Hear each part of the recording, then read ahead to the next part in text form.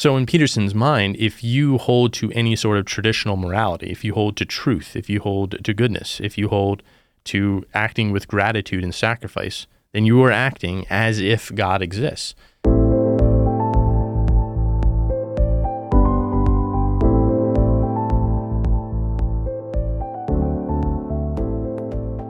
What does Jordan Peterson mean when he says he acts as if God exists? Religion and faith are two words that get thrown around a lot. What do they mean, and are they the same thing? While religion and faith are often confused for the same thing, the virtue of faith and the virtue of religion are distinct. Welcome to the Monday Muse. I'm Lee Benson. Before we begin, remember you can ask me a question and I will answer it on the podcast. You can ask me by emailing me at basicallyrelatedpodcast@gmail.com. Also, remember to like, comment, share, subscribe, tell all your friends, tell all your family. Help me to appease the fickle and pernicious algorithm gods. Also, I'd like to hear your thoughts on today's topic, so please let me know what you think in the comments below. I do read all the comments, even the nasty ones, and I try to engage and respond with them. Also, you can leave a comment there if there's a particular topic or issue you'd like me to cover in the future. So today's topic is religion, or at least the virtue of religion. What is the virtue of religion? What does it mean? And how does it apply perhaps to Jordan Peterson's claim that he acts as if God exists? Of course, we need to define our terms and make some distinctions. So we can turn to the Summa on religion. Thomas's treatment of religion in the Summa is in his second part of the second part, and his subject matter is the image of God in man. It's the moral setting within the virtue of religion, in which he covers it, is under a class of human activities. So it's the virtue of justice. Under the cardinal virtues, the virtues of the will, he treats the virtue of religion. And he says that religion has two kinds of acts, two particular acts. One, religion has acts that are proper and immediate to the virtue, and in the second case, acts that are mediated through other virtues.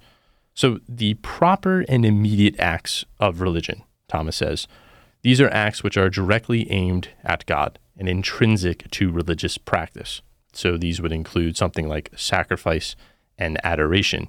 These acts are performed solely for the purpose of honoring and connecting to God. Aquinas explains that religion also produces these other acts or commands other virtues. So he introduces the idea that religion governs other virtues, directing them towards the honor of God. Essentially, virtues are such as mercy or temperance are employed in the service of religious devotion. So what we can say is religion, unlike faith, is a moral virtue. It belongs to the will. It's not a theological virtue like faith. So religion does not belong among the class of theological virtues of faith, hope, and charity. The object of religion is not God himself, but the worship of God. It is directed to the things that concern our end, like all moral virtues. That's what Thomas means when he talks about the mediated acts, that temperance and prudence lead us to our final end, which is God, but are not directly aimed at God. The virtue of religion is practiced principally toward God himself, and in a sense, secondarily to other persons. Thus, what we can say is that for Thomas and for the ancients in general, religion is a human activity. So that's to say that an unpracticed religion is no more a religion than looking at a painting is like painting. Religion is a practice, not a theory. Even though religion presupposes, the practice of religion presupposes a theory, that theory being that there's the existence of a God and man's dependence on God. The reality of God and human dependence on God is realized within the practice itself. It's by practicing and doing the religion that man comes to some knowledge of the theory behind it. It is in and through religious practice that man will find his images of the divine or conceptions of divinity. Although there might be intellectual instruction that goes behind the practice, the intellectual understanding of religion, says Father White, is no more an understanding of justice or courage than a substitute for acting courage. So there might be understanding, an intellectual understanding of the practice, or an intellectual understanding of the theory. Nonetheless, one has to act on religion, and one has to act on virtue. Yet, for sure, discussion about religion can help us understand what we're doing or what we're failing to do. Religion, in the end, is no benefit to God. It's actually a benefit for ourselves. That religion benefits our sake, not God's sake. But Father White points out that religion is not magic. To sell religion for its psychological benefits is to run the grave risk of destroying religion, of turning religion into a type of magic. On the contrary, religion should be an expression of our ego's submission or subjugation and dependence on some sort of divine power. Religion is the virtue that brings reverence to a higher nature. And that higher nature is usually what we call God. It is not merely a passive overcoming, but a willing expression of our dependence on this God. So it is by religion that the ego consciously and willingly expresses its actual situation of creatureliness and dependence. And it expresses this actual situation of dependence in acts of service, in acts of reverence. These acts are religion. That's the practice of religion.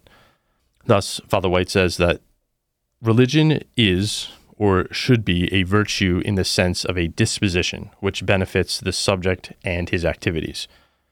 This is very much a scholastic understanding of virtue, that virtue is something which perfects the subject and his acts. So the virtue of charity, or we'll say the virtue of humility, is something which perfects me, makes me better, makes my dispositions better, but I am also perfected in my acts, in my concrete actions of humility. So the virtue of religion, the activities which we call religious, are beneficial because they express a conscious and willing recognition of man's place in the universe. They benefit him because they impress upon him this recognition and enable him to live in accordance with the realities of his situation. That some of these activities are specifically and exclusively religious. Again, those acts which would be adoration, prayer, and sacrifice. These are the actions which are only found in religion, according to Father White, and these actions are the cultus of God, or the cult of God, the cultivation of God. They are principally aimed at God. But really, we can say that religion should govern all human activity, that all a man does can and should be done as an act of creaturely reverence and service to God.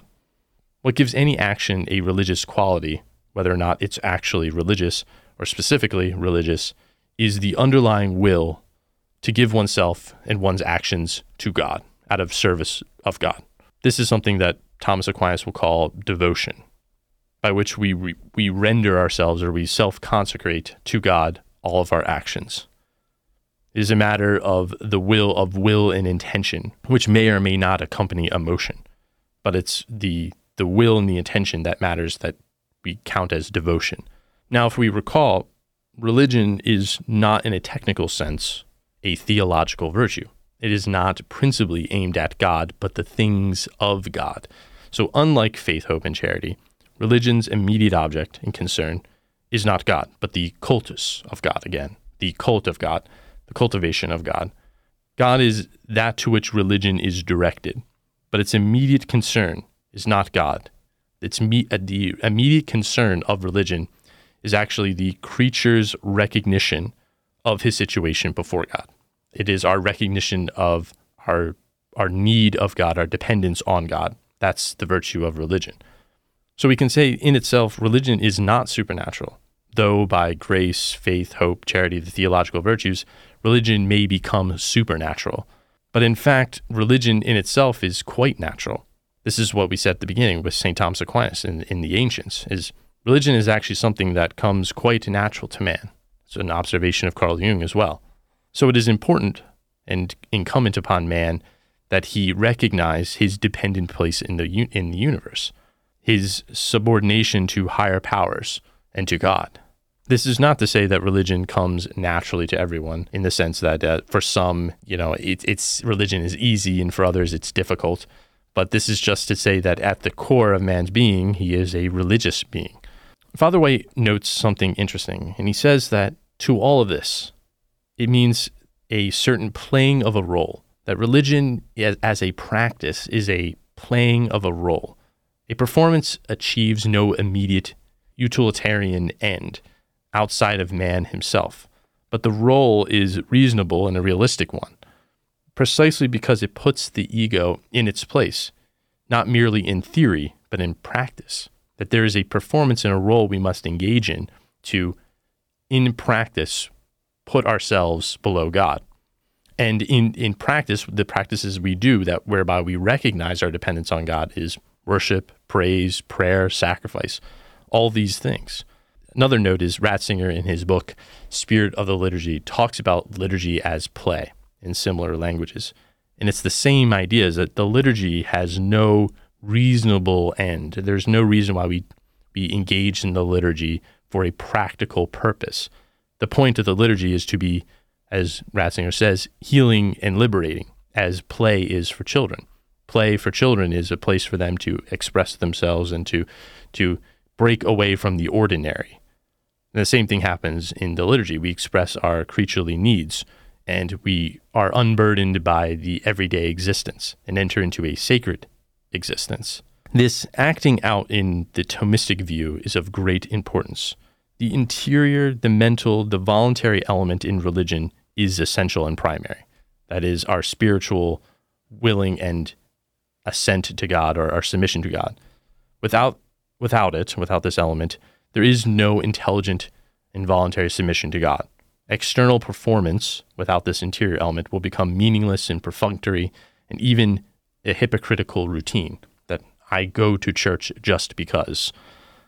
But the whole of man is God's creature. His religion, man's religion, should express man's whole being, his body and his soul.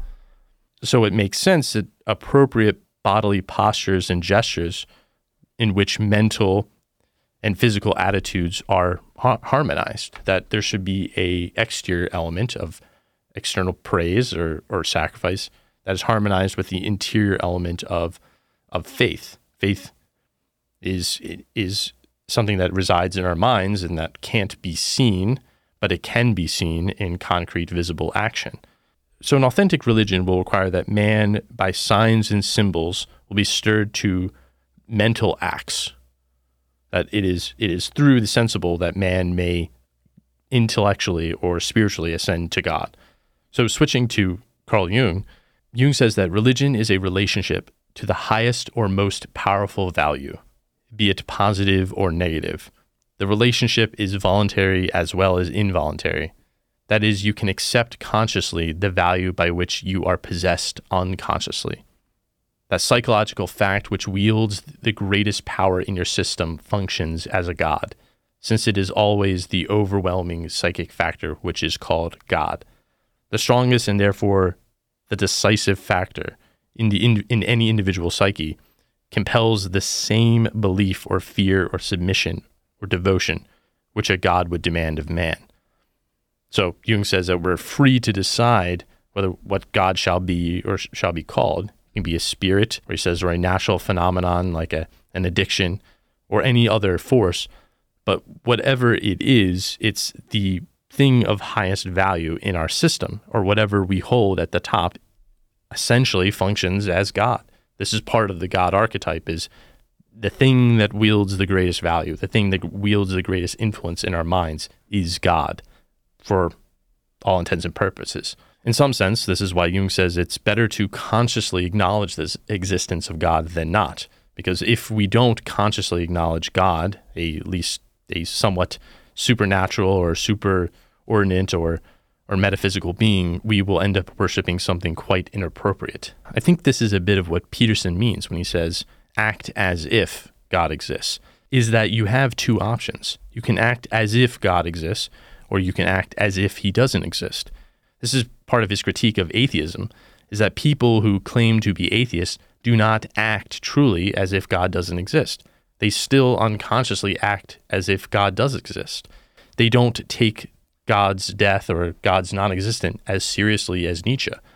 That Nietzsche said that if you believe that there is no God, then all these other ideas have to go away. Why do we value truth over untruth? Why do we value morality over immorality? And he says this is because we still cling to God.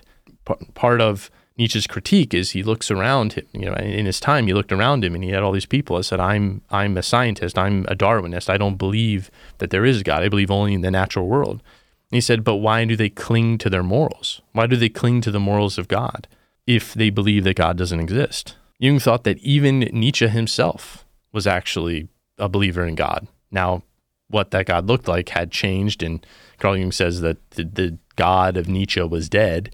But nonetheless, even Nietzsche himself couldn't escape a religious outlook. So in Peterson's mind, if you hold to any sort of traditional morality, if you hold to truth, if you hold to goodness, if you hold to acting with gratitude and sacrifice, then you are acting as if God exists. And since Peterson himself holds that truth and sacrifice and gratitude are things worth doing, therefore, he acts as if God exists. What's interesting is under religion in the Summa, if you keep reading through that section, you'll see other things related to religion.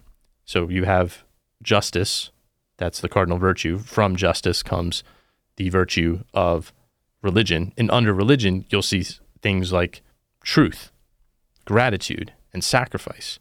All of these are an acting out of religion. And religion is part of worship of God, that if you act in a religious manner, you are loosely acting in a way that worships God. If we remember that religion is a practice, it's an acting out primarily, then Peterson is saying, I act out religion. I act out that there is a God that these religious acts are ultimately ordered to. In Peterson's language, act religious and see what happens.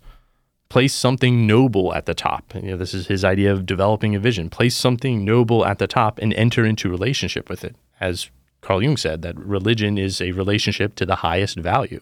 Put something good at the top.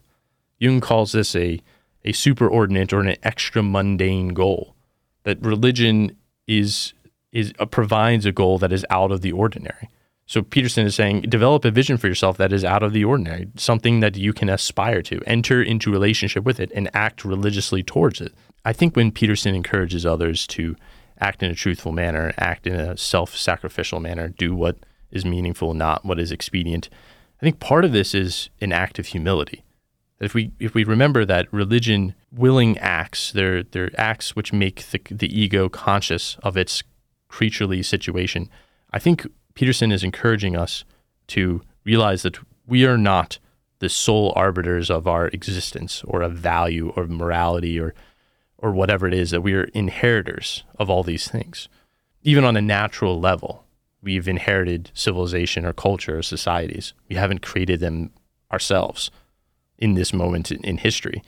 So we should act in a way of humility, that we should realize that there is something above us. Sometimes Peterson calls it being, with a capital B, the being of whatever's out there. There's something at the top that we have to submit to. This is part of AA as well, to acknowledge the existence of a creator or a higher power. Now, what exactly that looks like is up to the individual person, but it's to recognize our actual situation, that we cannot and do not control all these things, that we are dependent on something else, and we should act in accordance with that, in a religious manner towards that thing. It's possible to separate religion and faith as virtues, and I think it's even possible perhaps to act in a religious manner without faith. And I think Peterson kind of falls into this category, maybe not as of late, and he kind of flip-flops sometimes, it seems like. But I do think that practicing religion could be, in some sense, a means to get there. Again, as I said at the beginning, it's often that man acts out his faith, he performs his faith.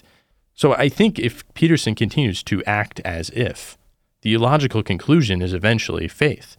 Because all these things that he aspires to, if you act as if God exists, that means that you act in a religious manner, and these religious acts all culminate in God. Religion is quite natural to man. And I like Jung's definition here, that it's the relationship of the highest, it's a relationship to the highest or the most powerful value. I think it's important for us to examine what that is. What is the most powerful value, or what's the highest value? This is why Peterson accuses many atheists of not being atheists still, is not only do they hold on to the morality that they supposedly reject, or the God that is the foundation of that morality, but also that they have a highest value. Everybody does. And they act in a religious manner towards that highest value, that they sacrifice some things towards that highest value, even if it's hedonism. St. Paul says their God is their belly. Part of that is that we make sacrifices to make hedonism the highest value. I sacrifice, perhaps meaningful relationships to pursue whatever I want. Or if it's even sports, something like that, you sacrifice free time, you sacrifice the ability to do what you want for this highest value. Whatever is at the top is God, and we make sacrifices to that thing, whether we know it or not. So if you're not a religious person, I say, act religious and see what happens. Thank you for listening to this week's episode. Remember, you can ask me a question and I will answer it on the podcast. Likewise, you can comment below on this video on YouTube and leave a suggestion there or engage with my content there. Either way, I will see you next week.